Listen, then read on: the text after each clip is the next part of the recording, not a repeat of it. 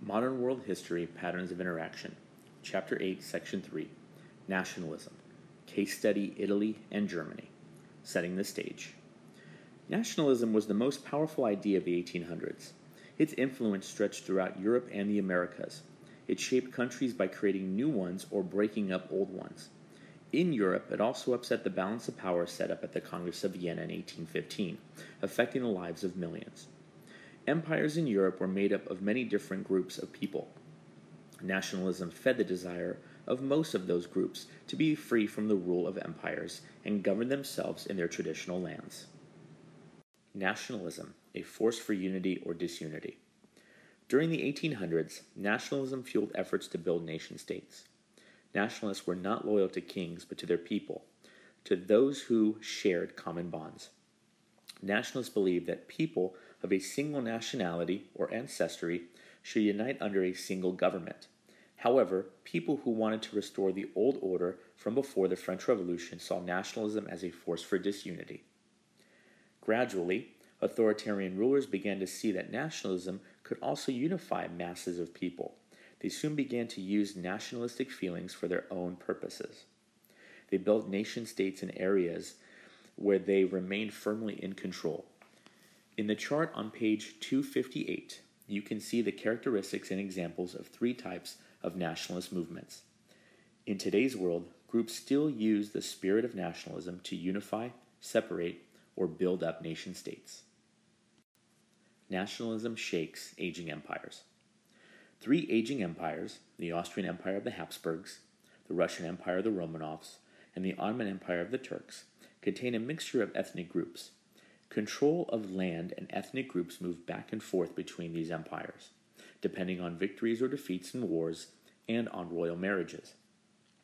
When nationalism emerged in the 19th century, ethnic unrest threatened and eventually toppled these empires. The breakup of the Austrian Empire. The Austrian Empire brought together Slovenes, Hungarians, Germans, Czechs, Slovaks, Croats, Poles, Serbs, and Italians. In 1866, Prussia defeated Austria in the Austro-Prussian War. With its victory, Prussia gained control of the newly organized Northern German Confederation, a union of Prussia and 21 smaller German political units. Then, pressured by the Hungarians, Emperor Franz Joseph of Austria split his empire in half, declaring Austria and Hungary independent states, with himself as ruler of both. The empire was now called Austria-Hungary, or the Austrian-Hungarian Empire. Nationalist disputes continued to weaken the empire for more than 40 years. Finally, after World War I, Austria-Hungary broke into several separate nation-states. The Russian Empire crumbles. Nationalism also helped to break up the 370-year-old empire of the Tsars in Russia. In addition to the Russians themselves, the Tsar ruled over 22 million Ukrainians, 8 million Poles, and smaller numbers of Lithuanians, Latvians, Estonians, Finns, Jews, Romanians, Georgians, Armenians, Turks, and others. Each group had its own culture. The ruling Romanov dynasty of Russia was determined to maintain iron control over this diversity. They instituted a policy of Russification, forcing Russian culture on all the ethnic groups in the empire.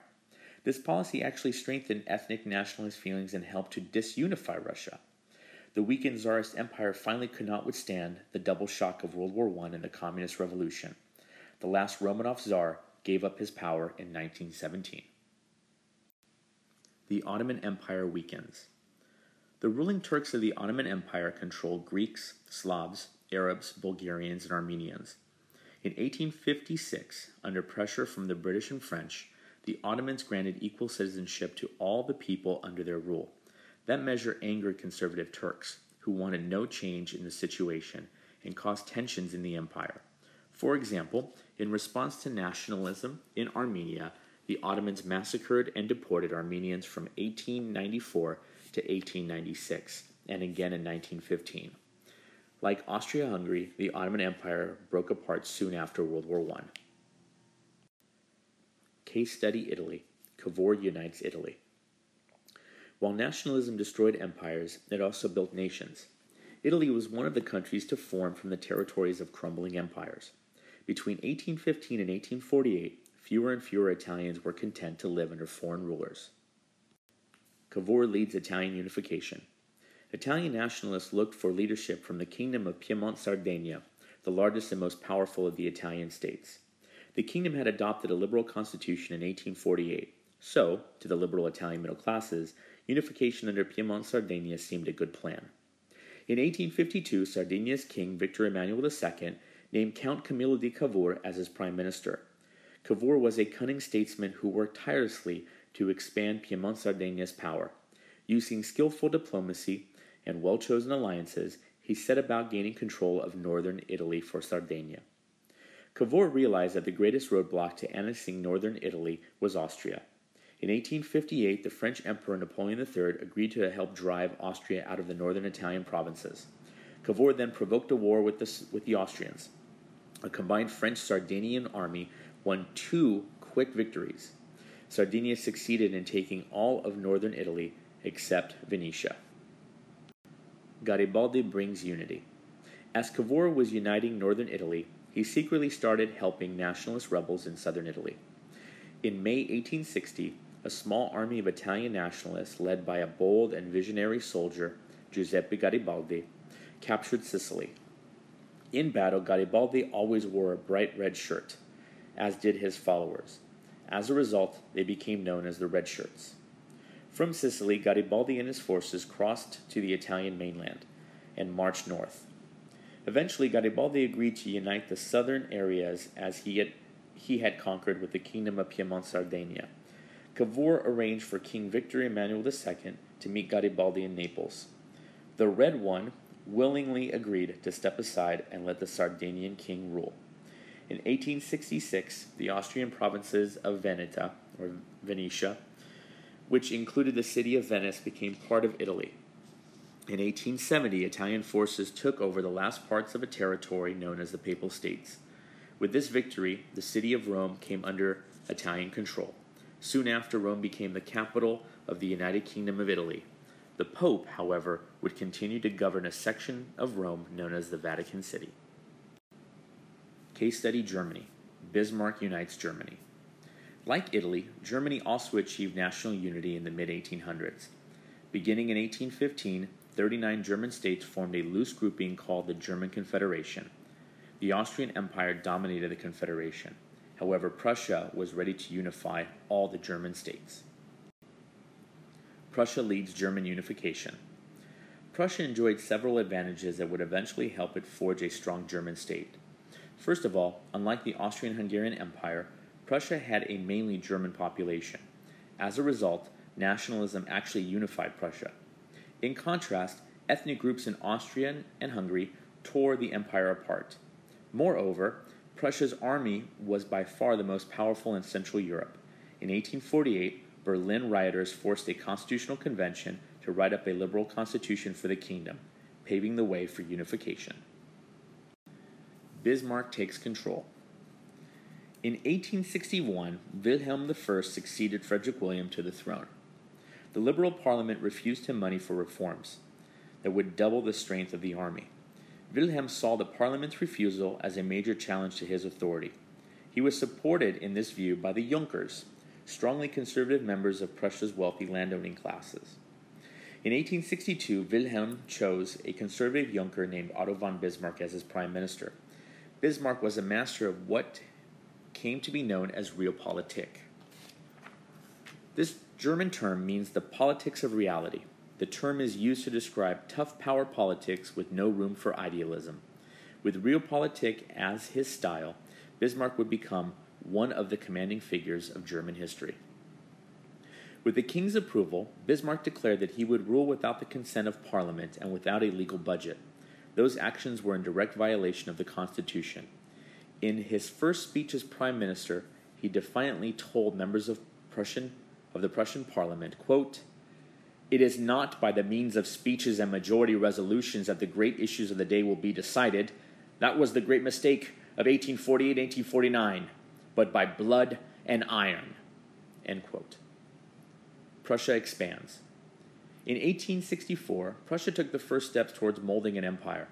Prussia and Austria formed an alliance and went to war against Denmark to win two border provinces, Schleswig and Holstein. A quick victory increased national pride amongst the Prussians. It also won new respect from other Germans and lent support to Prussia as head of a unified Germany. After the victory, Prussia governed Schleswig while Austria controlled Holstein. 7 Weeks' War. Bismarck purposely stirred up border conflicts with Austria over Schleswig and Holstein. Tensions provoked Austria into declaring war on Prussia in 1866. This conflict was known as the 7 Weeks' War. The Prussians used their superior training and equipment to win a devastating victory. They humiliated Austria. The Austrians lost the reign of Veneta, which was given to Italy. They had to accept Prussian annexation of more German territory. With its victory in the 7 Weeks' War, Prussia took control of northern Germany. For the first time, the eastern and western parts of the Prussian kingdom were joined. In 1867, the remaining states of the North joined the North German Confederation, which Prussia dominated completely. The Franco-Prussian War. By 1867, a few southern German states remained independent of Prussian control. The majority of southern Germans were Catholics. Many in the region resisted domination by a Protestant Prussia. However, Bismarck felt he could win support of Southerners if they faced a threat from outside. He reasoned that a war with France would rally the South. Bismarck was an expert at manufacturing incidents to gain his ends. For example, he created the impression that the French ambassador had insulted the Prussian king. The French reacted to Bismarck's deception by declaring war on Prussia on July 19, 1870.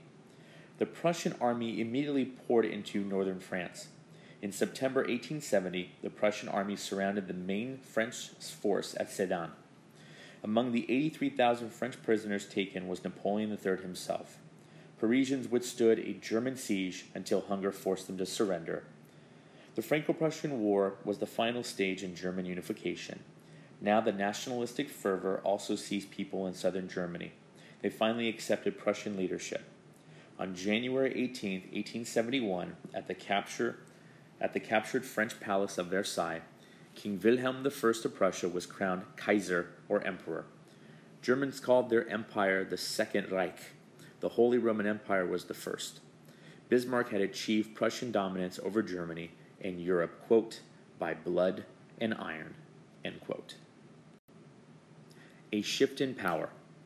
The 1815 Congress of Vienna had established 5 great powers in Europe: Britain, France, Austria, Prussia, and Russia. In 1815, the great powers were nearly equal in strength. The wars of the mid-1800s greatly strengthened one of the great powers, as Prussia joined with the other German states to form Germany. By 1871, Britain and Germany were clearly the most powerful, both militarily and economically. Austria and Russia lagged far behind. France struggled along somewhere in the middle. The European balance of power had broken down. This shift also found expression in the arts of the period. In fact, during that century, artists, composers, and writers pointed to paths that they believed European society should follow.